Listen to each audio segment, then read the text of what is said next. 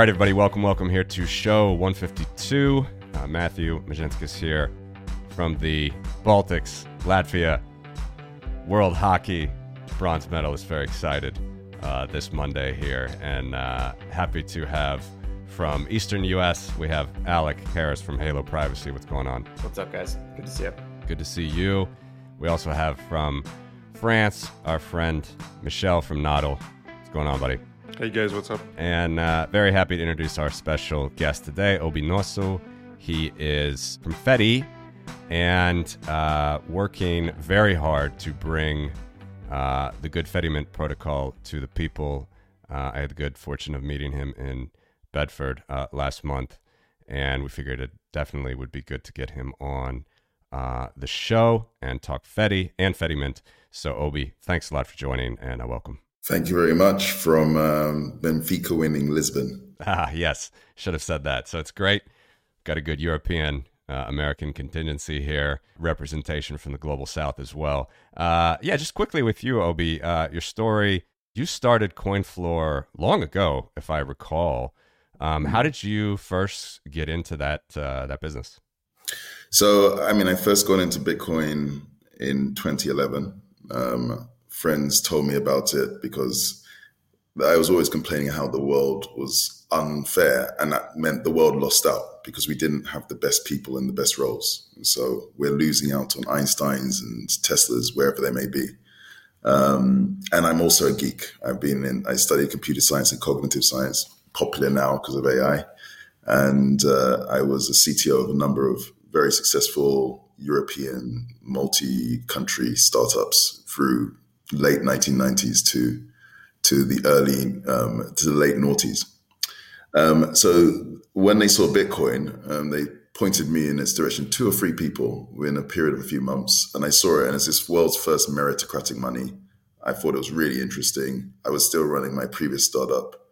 I bought a bit and focused on my startup. When that closed and finished off in 2013, my soon-to-be co-founder asked me to sort of form a Bitcoin exchange. And I looked, Bitcoin was still growing. The small amount I'd put in had been worth a significant amount more, and decided to set up CoinFloor, but to do things that now seem common sense, but then were pretty groundbreaking, be a well-run exchange, as if we're going to be custodying other people's money, do it in a transparent, honest way, not try to trade against your own customers, simple things like that. And that went on for 8 years. And I sold it at the end of 2021. At one point we were 70% market share in the UK. The currency pair for Bitcoin to GBP was listed on the New York Stock Exchange. I did the whole hitting the gavel and all that sort of good stuff. We gave advice to various people from this, from MI5 to the police to Bank of England and so on. And we also had a subsidiary, which was one of the first regulated exchanges in mainland Europe as well. So lots of stuff. Physically delivered futures as well, first in the world to do that. Unbroken record of provable solvency audits for 8 years. So a few little caps to our name. Yeah, kudos, man. Congrats to you for all of that. You're Nigerian by heritage, is that right? I would say Anglo-Nigerian. I was conceived in Nigeria, born in the UK. So I always like to imagine my mother made it to Heathrow Airport, and I combat rode down the stairs into England because it was very soon after she arrived. And I go, okay, I'm here. Well, the only reason I ask, specifically about that and your Bitcoin story is I remember back in those days as well, like the concept of remittance and Bitcoin disrupting remittance was always a big idea. You still have relatives in Nigeria. Was that for your inner circle? Was that part of it? Even from before setting up CoinFloor in 2013, I could see that there was a huge potential for Bitcoin in the global South. Especially at that time, I was focused on Africa, and most sort of close to home was Nigeria. So I used to make copious notes when I was a CEO at CoinFloor, and my first page of my first notepad has this picture of Bitcoin, Nigerian Naira, and this sort of circular. How can I get Bitcoin to Nigerian Naira to Bitcoin? It seemed like a massive opportunity. But I didn't have the ability to crack that at the time, partly because we were a UK-focused exchange based in the city of London. Our investors were people from traditional finance, and most of our revenue was from asset managers and high net worths and professional traders in UK and Europe. So it was very hard to convince people that the second market should be like, West Africa or LATAM. Mm-hmm. The second market was going to be Europe, maybe the US, but not. But at that time, for most people in the West, it wasn't clear that it was going to be worth the while to be in the global south. I think that's now resolutely changing. Everybody's going into the direction of realizing this is where there's a huge opportunity. Yeah, which is amazing. And definitely, I think we'll focus some time on that. But back to CoinFloor and the idea of just, the exchange versus when I was, and I'm sure many, everybody has to go through this process. When you're first buying Bitcoin, the way I was taught, it was like, okay, buy the Bitcoin, but you got to pull it off the exchange immediately. I did it. Many people did that, but a lot of people didn't do that. What did you see with your customers, and was this a battle for you? I know that you are a fan of self-custody. We can talk about how that relates to Fedimint, but just strictly with the exchange story, what was your experience? Yeah, no, with the exchange, it was very interesting. So I always say there was different phases of Bitcoin. It's the Gandhi: ignore, laughed at, then fought, and then it wins. And for me, I came in at 2011. And from that point to 2013, around when we were starting, and just in the wake of Mt. Gox, it was basically ignored. But Mt. Gox brought it to people's attention, and it was just ridiculed. It's like, how ridiculous could this thing be? But what happened was it made people, and I always find the best educator for Bitcoin is nothing to do with Bitcoin. It's bad actors, or it's overly onerous regulation or global events. They mass educate on a level that we can't compete with. And that happened with Mt. Gox. After that, everybody didn't need to be explained why you should take your money off exchanges. When you had most users at that time after Mt. Gox would buy Bitcoin and instantly try to remove it. So it was just the norm. Now, as a reaction to that, exchanges like ourselves, and although I'm proud of it, I also see it had a weird, unexpected consequence. We tried to be much more trustworthy, much more transparent, much more organized and structured, which was a good thing. But the downside was that people then started to their natural distrust and a natural inclination to withdraw subsided over the following years, until it sort of did a 180 and people felt much more comfortable to the state we were at least a year ago, where people felt much more comfortable holding their money on exchanges than self-custody. So we saw this weird transition. And so it became increasingly, at the beginning, we didn't really need to think about it. People would just withdraw immediately. But later on, we had to put more and more effort into trying to get people to self-custody. Now, many exchanges didn't do that because it's sort of, it goes against your incentives. Wherever you custody is often where you trade.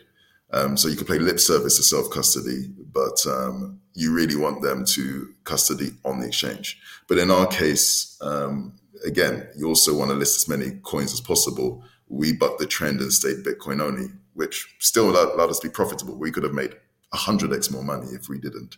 And we also bucked the trend to really try to self-custody. Get people to self-custody.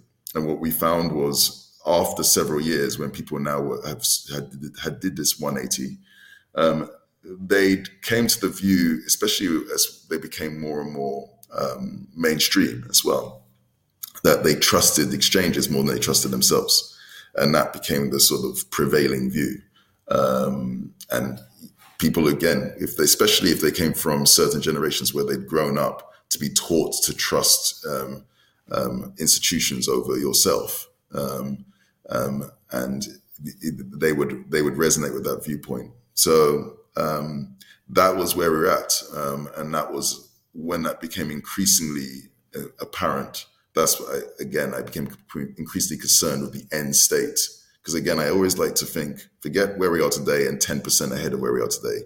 What does the world look like when everybody, if we've won, everybody is using it?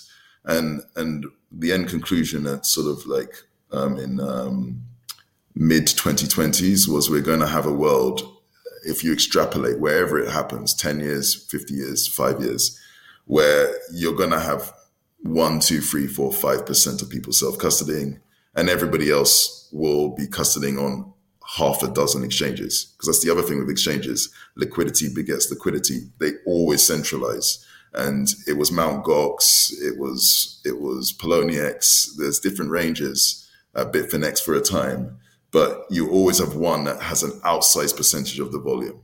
And so you're going to have, forget about a country of 500 million people in it using a CBDC. You're going to have exchanges, 3 or 4 or 5, each one with 1 billion plus customers. And they'll have full insight with no oversight, which would be even worse than a nation state in terms of the level of visibility they would have if we allowed it to happen. So that was where we were by sort of the 20s, 1920 and 2020. That was my view. You mentioned, having conversations with MI5 and police, and I'm sure you had to speak with regulators over the years. So is it your view that additional laws and regulations are needed for clarity, or is there and just speak to your experience, right? But is there enough already, and we just need to operate within the existing rubric?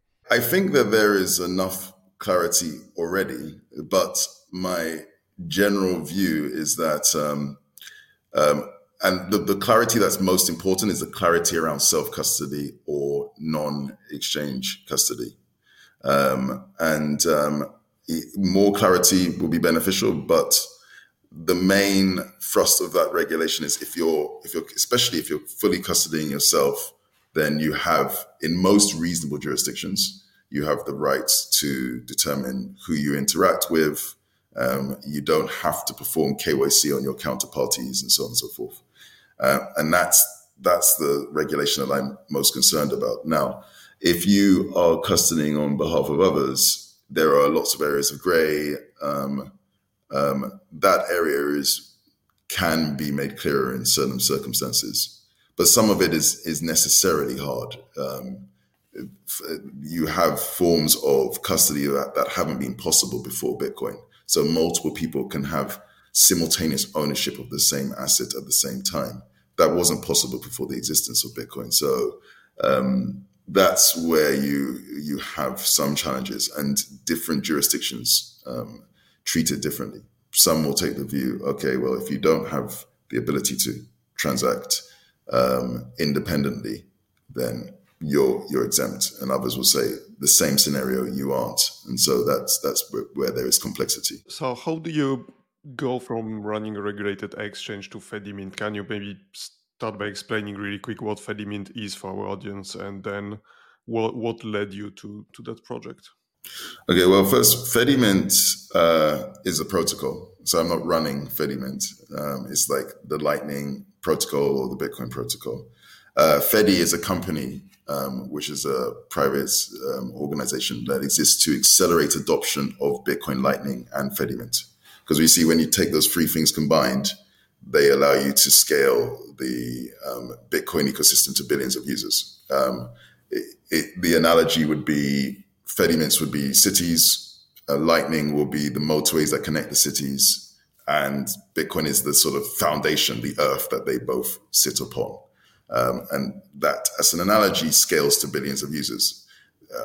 One monolithic layer 2, which is an approach that's commonly used, that expected everybody to use, would be the equivalent of one city where everybody in the world lives, for example.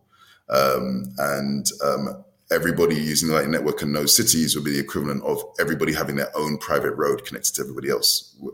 Again, that doesn't scale. It's like the world would be all road. We see this model through the way our bodies work, through the way nature works, through the way cities work, through the way the internet works. We have IPv4.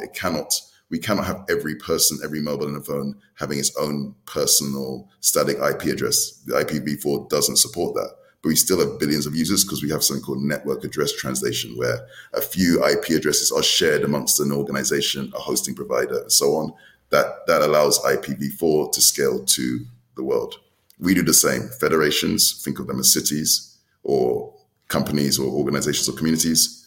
And at scale, Lightning works really well as this interconnection process, but not for every. Again, you can have your own private road, and it's very expensive and costly to have your own private road and mansion. You can have at scale your own Lightning connection. So that was the understanding that led to the realization that Fedimint can help scale Bitcoin and the ecosystem to this global level of global adoption. The background to and Fedimint, the protocol, was actually a way of reducing the trust in this incredible protocol called Chaumian eCash, which is this private digital money protocol that was invented in 1983. This year it will be 40 years old. So it's very mature, very simple, very intuitive, but it required trust in one single institution, one bank, and also one money. And money at that time, before Bitcoin, could not be owned by multiple people. So if you couldn't own the money by multiple people, you might as well have one institution anyway. With the invention of Bitcoin and the idea of multi-sig, multiple people could take custody of or responsibility over the same money at the same point, even without having to be located physically in the same place.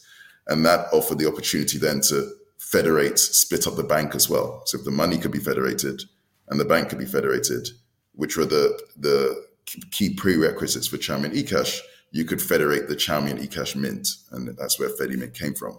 But what we realized is that it's Chaumian eCash, and a federated Chaumian eCash was the first app. This is actually a protocol for taking any process that you may not want one person to have single control over and federating it. So you federate access to Bitcoin, that's Bitcoin multisig. Federate access to the Lightning Network so that there's no one person who's controlling processing transactions of the Lightning Network. And of course, Chaumian eCash. But we're now seeing people looking at federating any number of other processes. So we did a hackathon where someone added support for federated Bitcoin-backed stablecoins and assets, federated community savings, federated password backup. Do I give all my passwords to LastPass so they can lose it? Or do I have my communities with no single point of trust with people I know handle my passwords? So anything that you think maybe it benefits from no single point of trust, I can run it in a federated manner, which is why we see Fedimint as almost like this federated operating system. It can run any application that you think should not have any single point of trust. And you also have these primitives of eCash, Lightning, and Bitcoin always there and easily accessible by any of the applications you run on top of it. How did I transition to that from running CoinFloor? As I said, in 2020, I wrote a tweet which I said 2018 to 2023, Bitcoin was ignored. 2008 to 2013, Bitcoin was ignored. 2013 to 2018, Bitcoin was ridiculed, because I remember the first 5 years of running CoinFloor, we were literally laughed out of rooms in the city of London for this sort of joke, especially after Mt. Gox. It was basically ridiculed.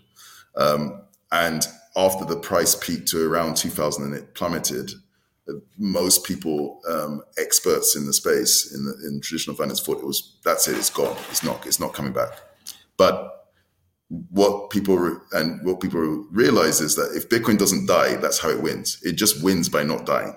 And so it went down in value, it didn't die. And that's when people realize, okay, this thing doesn't die and it keeps growing.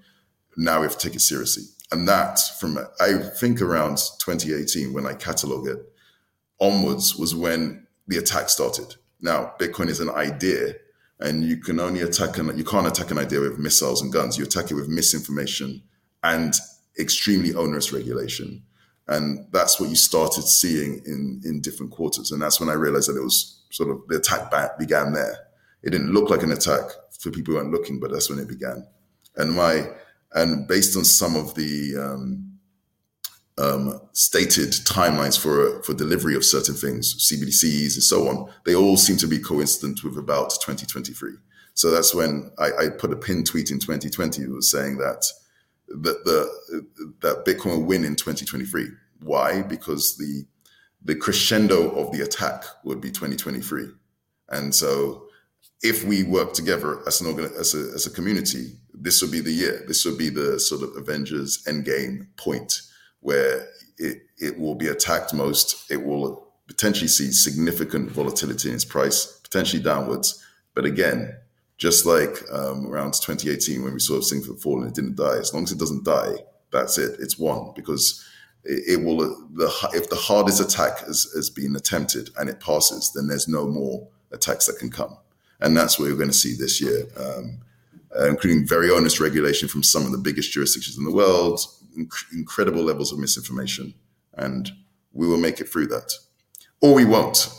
You can't just sit back and it happens. But I have to believe that we will win that. And so, but this will be the year where the attack happens, and we have the pieces. We have the base infrastructure, Bitcoin. We are seeing with alternative currencies, people are seeing the cracks starting to form, and they're going to become more and more obvious in the models of where there's perverse incentives. I can go into what those perverse incentives are. But that's becoming clearer and clearer this year. We're also seeing that Lightning Network can work at scale if it's this interchange network, but it needs something else if you want to scale to billions of users, a layer 3 beyond that. And now we have that layer 3, and we have alternatives that people are working on as well. But we think Fedimint is a very viable layer 3 for much of the world. And so we now have the missing pieces. We have the funding, we have the recognition, we have the attention on the Bitcoin community. If you look at what's happening in crypto, everything of interest, whether it's even debates and arguments and so on, it's all between Bitcoin and Bitcoin. So it doesn't matter which side you choose, you're still choosing Bitcoin. Nothing really interesting is happening anywhere else. So that's because attention is moving. Whether it seems painful, it seems frustrating, but what you need to do is step back and where is the attention? Nothing interesting is happening anywhere else other than Bitcoin. Whether you agree once or the other, everybody should agree on that point. Good, you mentioned alternatives. I wanted to ask you, because I think Kale mentions eCash a lot when he speaks about Cashew. How does Fedimint, for the money aspect at least, compare to Cashew? Is it something which could be interoperable, or is it a completely unrelated and independent thing? Yeah, I think Kale's really good, cool guy, and he's working on Cashew. But I think Fedimint is something very different. I mean, eCash is one app. It's like saying that Microsoft Windows is Word or Excel, or saying that the iPhone is the phone app. It's much more than that. That's how we started. Fedimint was built as a solution to federate a Chaumian mint. But we realized that the ability to federate any application and have this first-class access to Bitcoin, Lightning, and eCash, that's these primitives that are available to you, is very powerful. It's a bit like you have an operating system and without having to worry that your operating system can run any application, so it's extensible, but it comes built in with support for file manager, i.e. storing information. The internet nowadays is now a standard part of any application, and the ability to execute other applications. So based on that, I can have app stores and so on, and each computer, although they can all run the same software, they don't. They pick and choose, and they run the application that makes sense to them. So in theory, with Fedi, and we just did an announcement at Bitcoin Miami, and one of my co-founders, Justin Moon, showed the extensibility. We call them Fedimint modules. They're the equivalent of web apps on the millions of sites on the internet, or mobile apps on your mobile, or desktop applications on your desktop computer. We call them Fedimint modules. And one example was Zcash. You could replace eCash with Zcash, which is pretty private. It's very private, but if you're like a cryptographically Puritan, it's not as private as eCash, but it has a benefit of allowing you to, as long as you trust zero knowledge proof cryptography, to verify no issuance above the amount of assets that you're supposed to have. So you can externally verify lack of debasement effectively. So you can have that trade-off, or you could, if you wanted to, replace Zcash or eCash with user accounts, and then you have no privacy at all, but you have full transparency. Which, for example, if your community is a company, you might think, well, the guardians for that community, because federations have guardians, trusted members of the community who actually run it, could be the finance department and the C-suite. In that case, they don't necessarily want full auditability in that case for the guardians. So you could replace that and put that in if that's what you wanted. If you wanted a different mechanism for transfers of value other than Lightning, you could add support for Liquid, or you could support both. It could run both of those Fedimint modules, and then you could have modules that do things I said: a federated password manager, a federated file system, a federated Nostr server. So you're running Nostr, but if it goes down, it doesn't. And anyone in that community that's using that federation has this sort of amortized cost shared across the communication. And it's also more reliable, because if one machine goes down, you don't find all the users in that federation lose access to the service that Nostr provides. So, and these are just some examples. There were, as I say, federated stability pools that allow you to have Bitcoin-backed capital assets. So I can represent USD, gold, S&P 500, Tesla stocks, but actually behind the scenes Bitcoin. That's a pretty useful thing to do, and to do it in a way where there's no single point of trust. Once you've realized that it can run any application, but without any single point of trust, then you're comparing an operating system to one application on one instance of one application. So that's why I'm saying that comparison. But in the eCash application, which is one of, already there's a half a dozen, and we hope there will be thousands of these. The way they're implemented, they're logically equivalent. Can you talk a little about the mechanics? Like, how does a community form? And can you kind of just walk us through, like, what's the process? Like, how do you start? So community is an input, not an output to us. So we always say that we combine the most fundamental human technology, community, with powerful, with empowering technologies. We say with freedom technologies like Bitcoin, like Lightning, like Fedimint, and all the applications and modules and services that are built on top of it and connected to it. And we combine those together. And so, the combination of the two is what levels up humanity.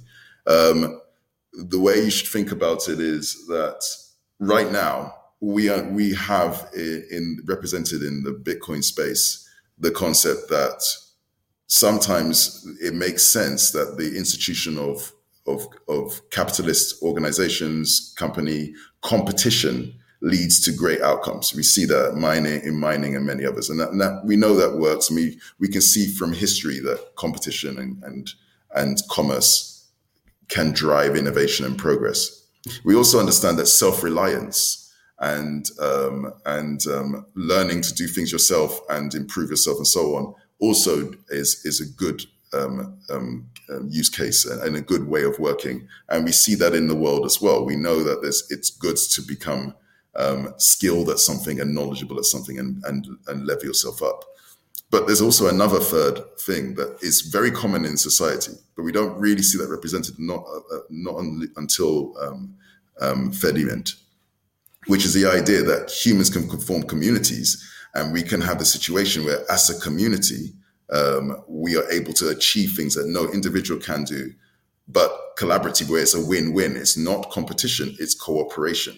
So we don't really have this system right now represented. How do we leverage the power, the superpower of cooperation to also level ourselves up?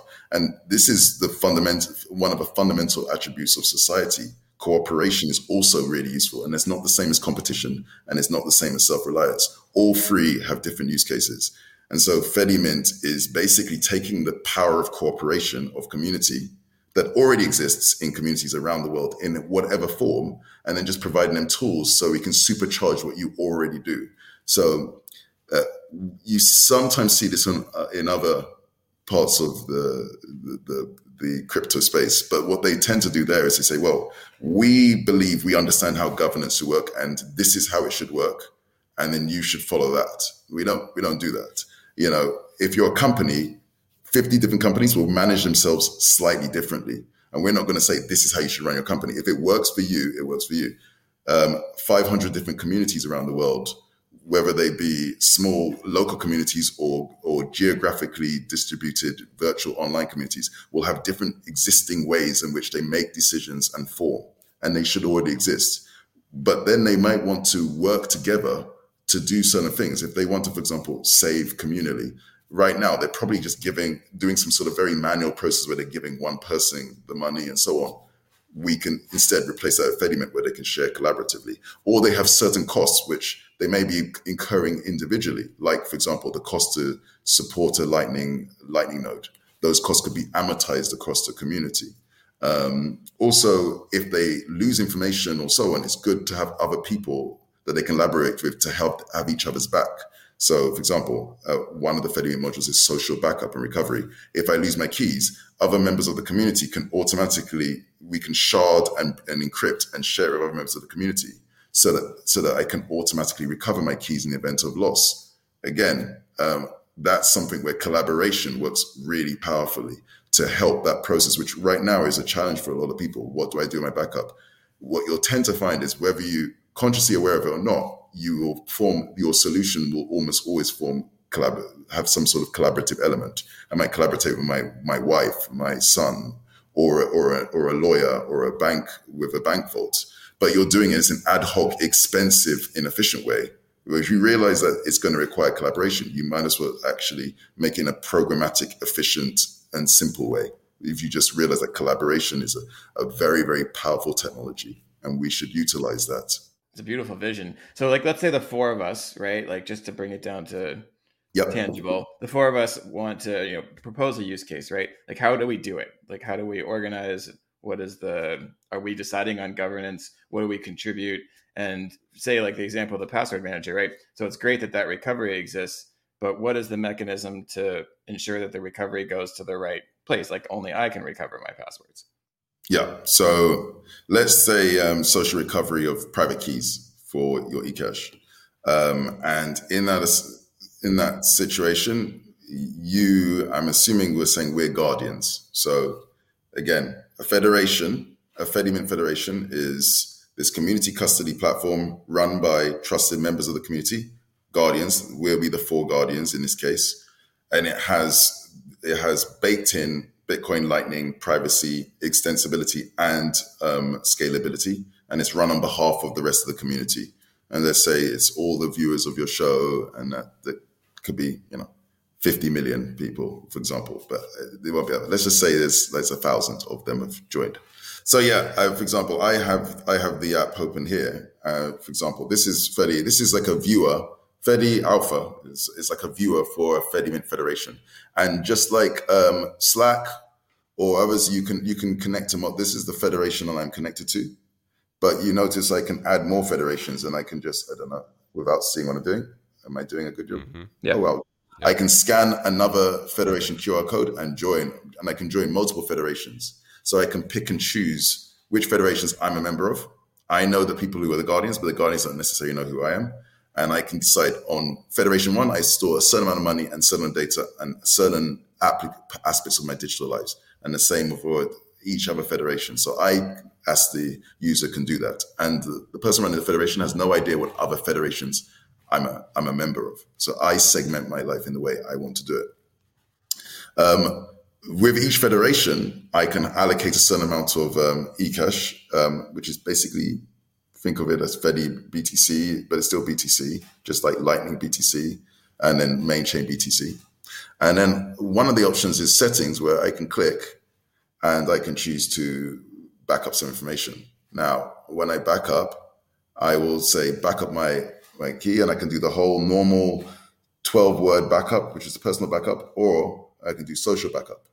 And this entire process in social backup is a Fedimint module. It's an extension of functionality, just like an app on your mobile phone. So I click social backup here. It explains me a little bit, gives me a little bit of information, asks for camera access. And then it asks me to make you can see this background, but I will make a recording now. And it says, hold the record button and say Fedi. So I say, Fedi. And then what happens is it asks me to confirm this video. Fedi. Now, then I say backup. Now, what happens here is a ton of stuff. And it's a ton of stuff which, if you go to one of these guides on best practice of how to back up your private keys in the absolute best practice way, it's just done it all. Normally, if you're trying to do it yourself manually, you'd take a while to do this, like several days and a lot of money. So what has happened here? First of all, first thing you have to do is locate who is going to hold your backup for you. Well, you've got the guardians already. We're running the servers. You're having conversations, recording a podcast, but your machines are running, like your Bitcoin node is running. So it's actually the machines that are the guardians. You're just guarding the machines. You don't have to interact with that process at all, because they're running these Fedimint modules, and this is one of them. So what's happened just there on my phone, I take my private keys, I encrypt them first. Then I split it up, because there's 4 guardians, into 4 cryptographic chunks. Yeah, so that it only requires any 3 of those to recompile. It's called Shamir's secret sharing scheme, but it splits it up. Then, before it sends them to the guardians to store, and they're waiting to store it automatically, the guardian servers or Fedimint servers, it needs a way for you to be able to identify the person. But we don't want to provide any information to the guardians. So what we do is we take that video and we hash the video. And we use the hash of that video to tag each one of those shards.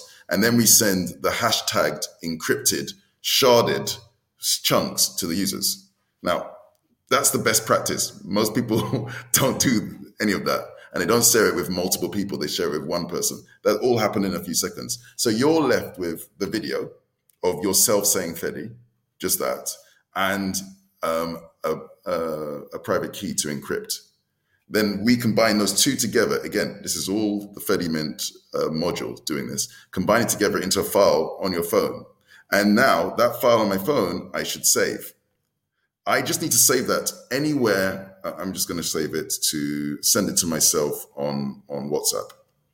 And then I sent it to myself on WhatsApp and I click good, done. And then it says, do you want to save it again? I can save it again, and I can choose somewhere else. Save as many times as I want. As long as you don't save it, you can give it to a friend. As long as they're not one of the 4 guardians, anyone else of the other 8 billion people on the planet will be fine. Because to recover, that doesn't actually contain it's not like an encryption of your actual private keys. It's an encryption of the key to find the private keys and recover it. So if to recover, someone will have to go back to the Federation, and there's a similar process to recover where you upload the file to a new machine phone. It will then generate a QR code and say, get 3 of the 4 of you guys to scan this QR code.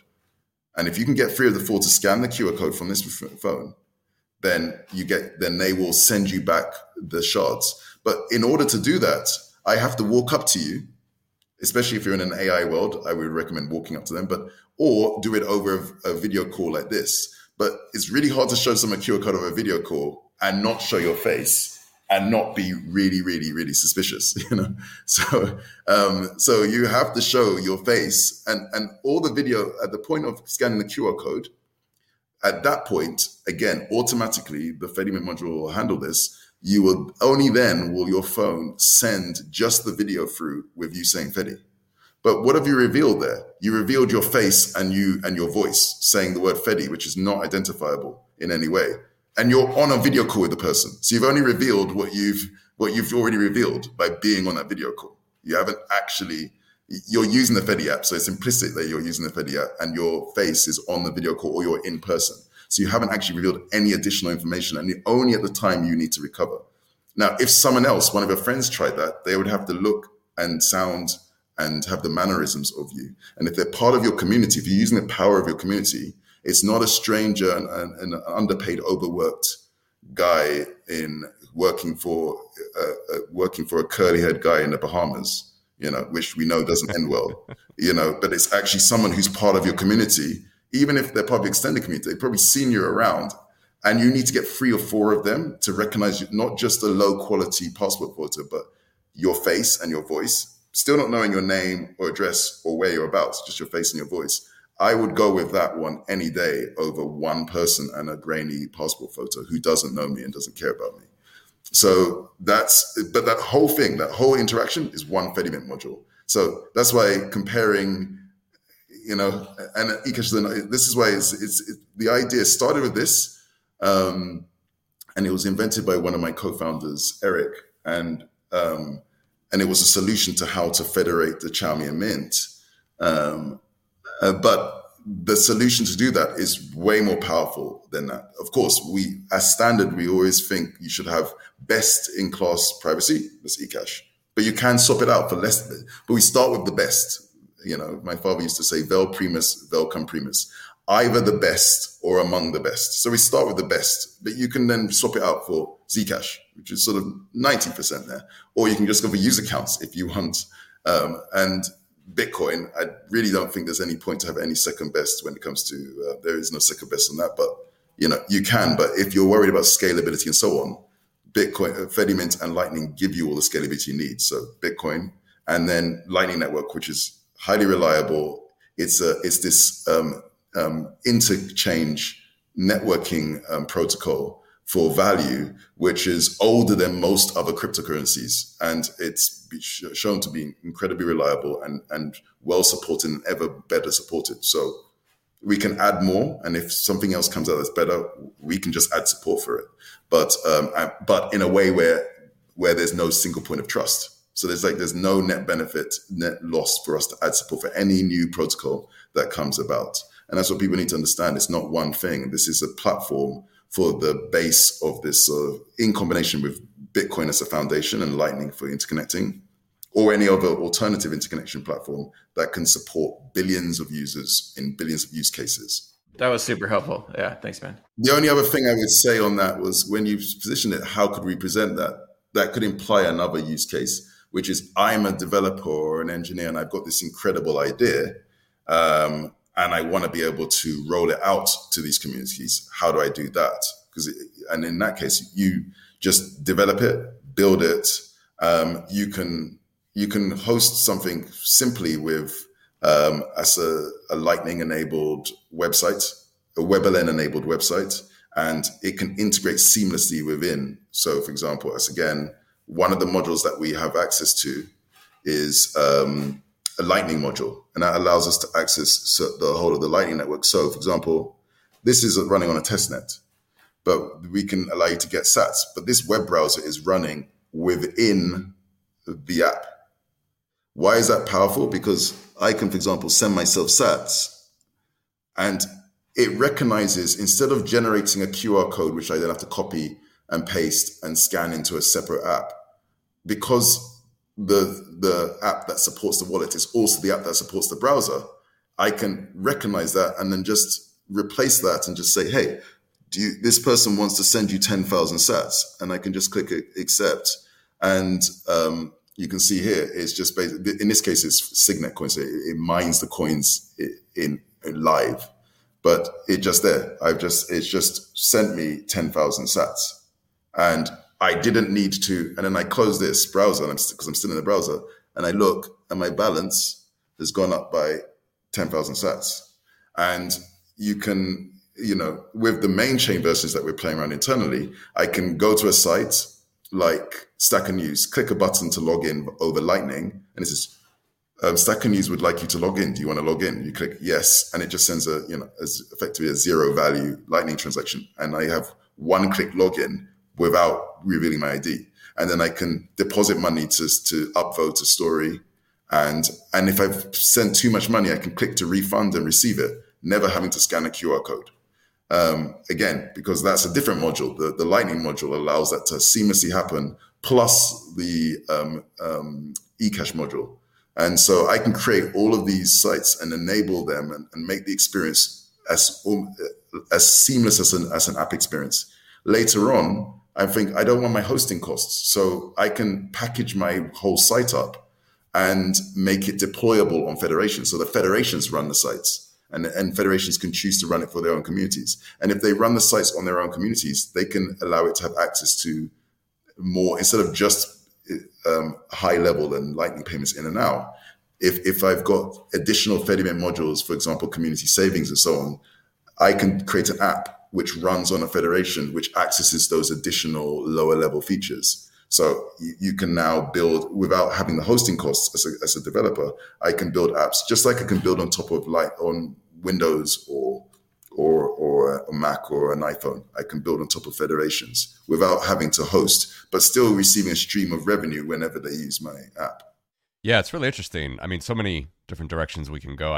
In the interest of time, just want to ask, one thing I'm hearing now, which I didn't quite make the connection before, is all the additional modules and federated apps that you can do besides the eCash.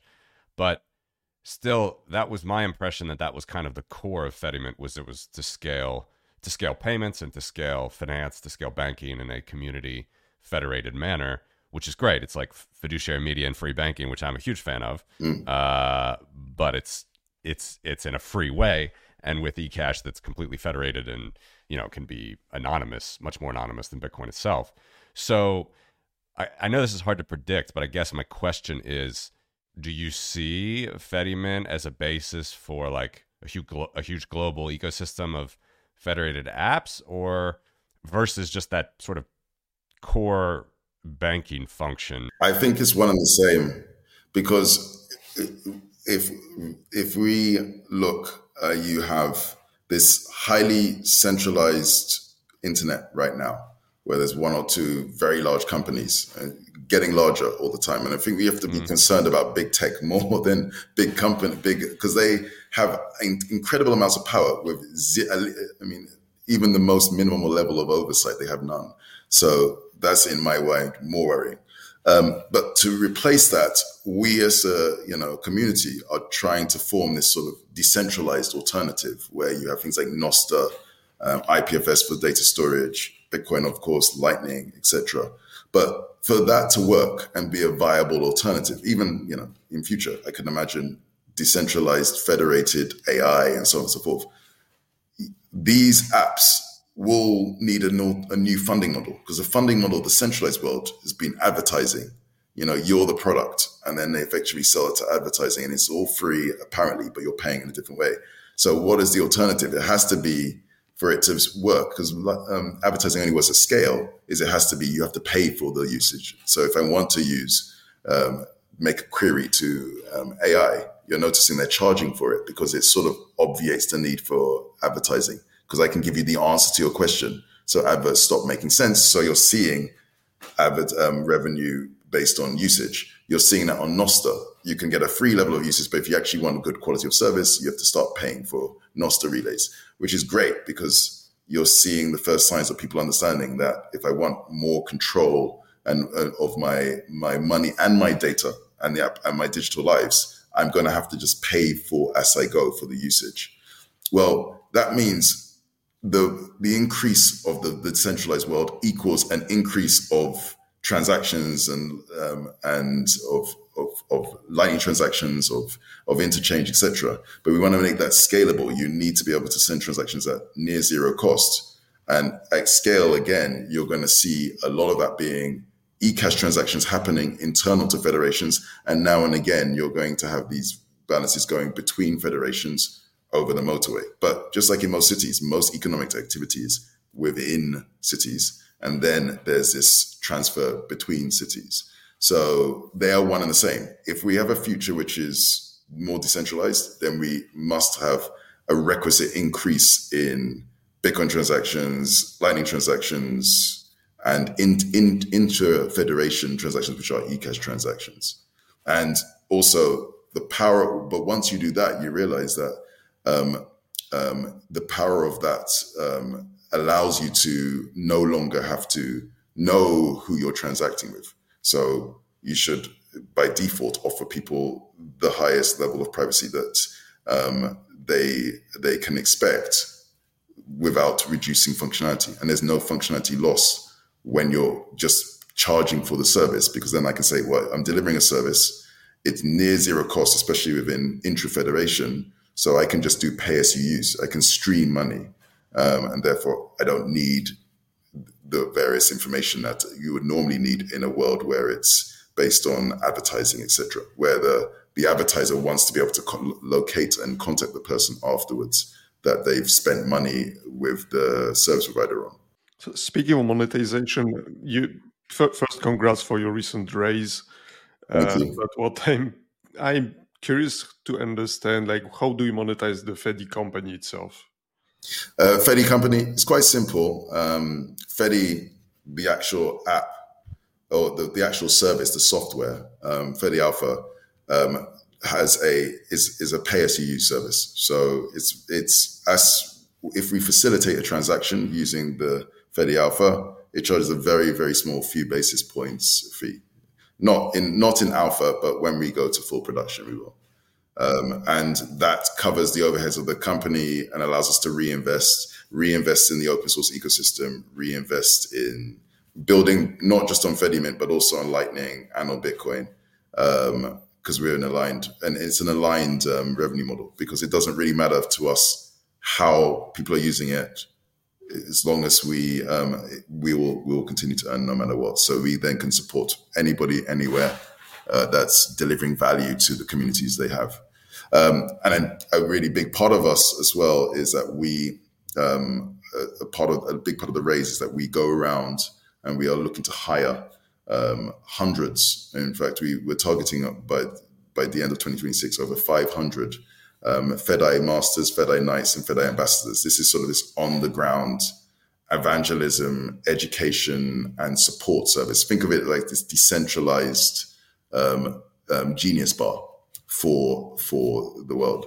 And so normally an app is, here's a piece of software and you figure out yourself. But if you're getting, again, to 8 billion users, you have to think about models that have got right down to the least sophisticated users, and have been comfortable with very high technology.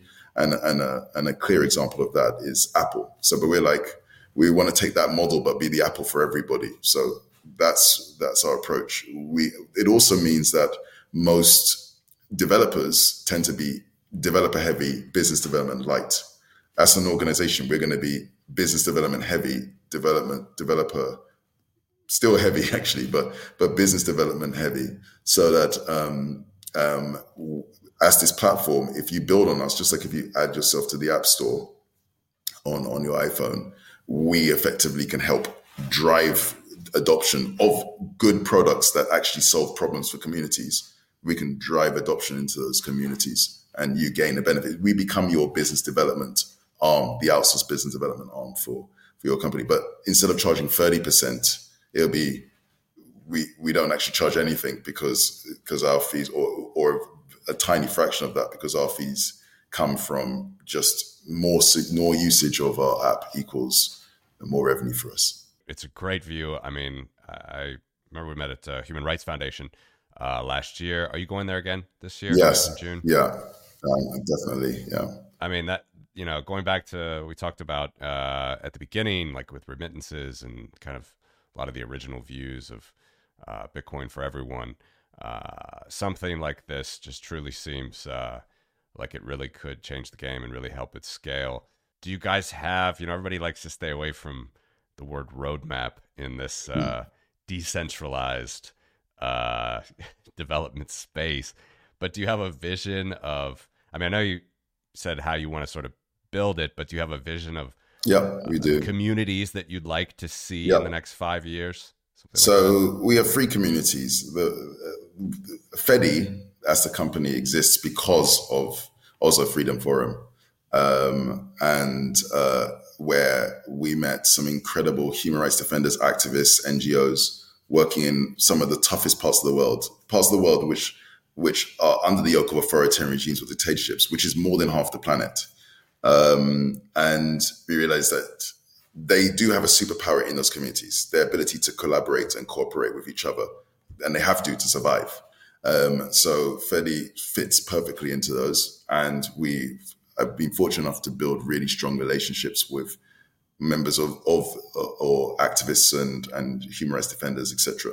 So we are already trialing in many of those sort of zones and challenging areas. And again, this represents billions of people.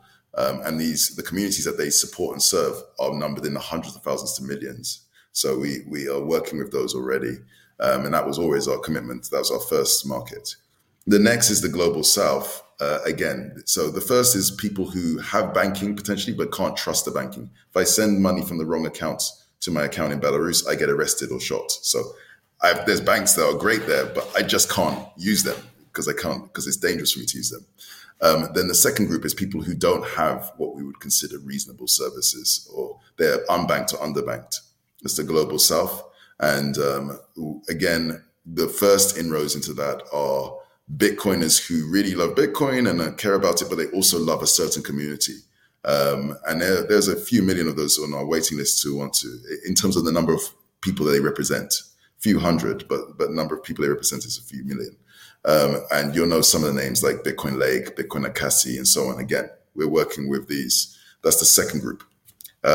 So we're going to work with those groups. Will take us a few years to work through, but we're starting already with them, and we will work with them through the background. Near the end of this year, we've just released Fedi Alpha, which is the first version of Fedi that people can see and play with, but it's Signet Bitcoin. Well, there's a federation that we've also set up, which is Signet Bitcoin, not real Bitcoin, but it still operates like Bitcoin. And you can see the power of it, and we're focused at developers and builders to build Fedimint modules, Fedi apps from around the world, ideally close to where the problems they are. So if it's in the West and they see problems in the West, whatever that may be, then they can build apps for that. If they're in the Global South, they can build apps for that. They can build apps for anybody, anywhere, but we think it's as long as you make it really easy for people to build functionality, which we will be doing, we'll be making more announcements over the coming couple of months, to build, then people should be able to build anywhere in the world for the problems they see locally. And we expect to see use cases come from that. By the end of this year, or before the end of this year, we want to roll out a full production version, ideally with a marketplace or not a marketplace, but a universe of Fedimint modules and so on that support various things. If it's integrating with SAP, because for companies or Sage on one side, on another side, it's adding community banking or so on. We're building that over the coming months, and then we will roll out, once we have that requisite feedback and experience and this sort of list of apps. So we roll out to the full version of Fedi then. In parallel, we're hiring our, I'm giving you a lot of information here, but we're hiring our Fedi order. We're making very good progress there.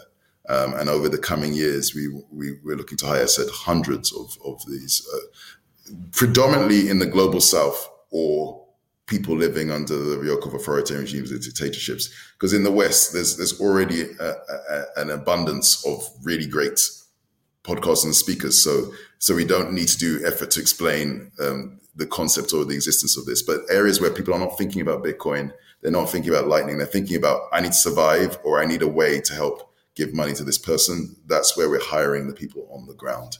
The end result, end aim is for us, we set a target by the end of 2026 to have 1 billion people using Fedi. And that seems like a lot, but it's actually, when you break it down by communities and based on our average community size from our initial numbers, the first few hundred communities who have signed up, you're talking about the mid-teen thousands is the average community size we're seeing. So you're talking about 100,000 or so communities to get to that sort of number. And 100,000 communities with 500 or so nights between them works out to be, a few communities a year per night. And so when you roll out a community at a time, it's way more powerful than trying to roll out to 8 billion individuals over time. Fascinating. Whose idea was the Fedi night, Fedi order? I can't say, but my name is Obi, but I'm not gonna say whose idea it was. It was all a happy accident. The name Fedi. We raised our first round after coming back from Oslo. We started fundraising, and we received all of the offers for the first raise, 4.2 million, in 6.5 days. And we didn't actually have the name of the company at the time, but we'd already got the commitments. So we had some other names like Fedimint Labs and then luckily one of the human rights defenders actually, Leopoldo Lopez, mentioned that Fedimint is difficult for people in Latin America to pronounce, just the way the word works. And then so you observed, and the words tend to end in vowels, and wanted to keep it simple. So why don't we just go for Fedi? And we checked, and it seemed okay. There didn't seem to be these big conflicts and issues with it. And so we went. But then after a while, that was considered, it just really stuck, and it's a really, really nice, simple name. And then you notice that it has similarities with another word. And so that helped us inspire us for some of the names of the Fedi order, I would say. Wow, that's amazing. That'll be really interesting stuff. Thanks a lot for sharing this. Listen, as we close it, where can our listeners and viewers learn a little bit more? So to find out, best place to start is Fedi, fedi.xyz is the website. If you're a builder, you can go there and find out how to start building on Fedimint. And we will have links to Fedimint and so on, or building Fedi mods. Or if you want to try and play around with it, you can see and understand the mission and vision and team. That's the best. For me personally, you can see it here. I'm showing my age, but I'm one of the 3 letters on Twitter, so OBI on Twitter. Or you can also get me on Nostr as well. Fantastic. Listen, Obi, thanks a lot. Really, really interesting stuff. All the best to you guys. And it was a pleasure talking with you. Yeah, thanks, man. Fascinating stuff. Thank you very much. Thank you very much.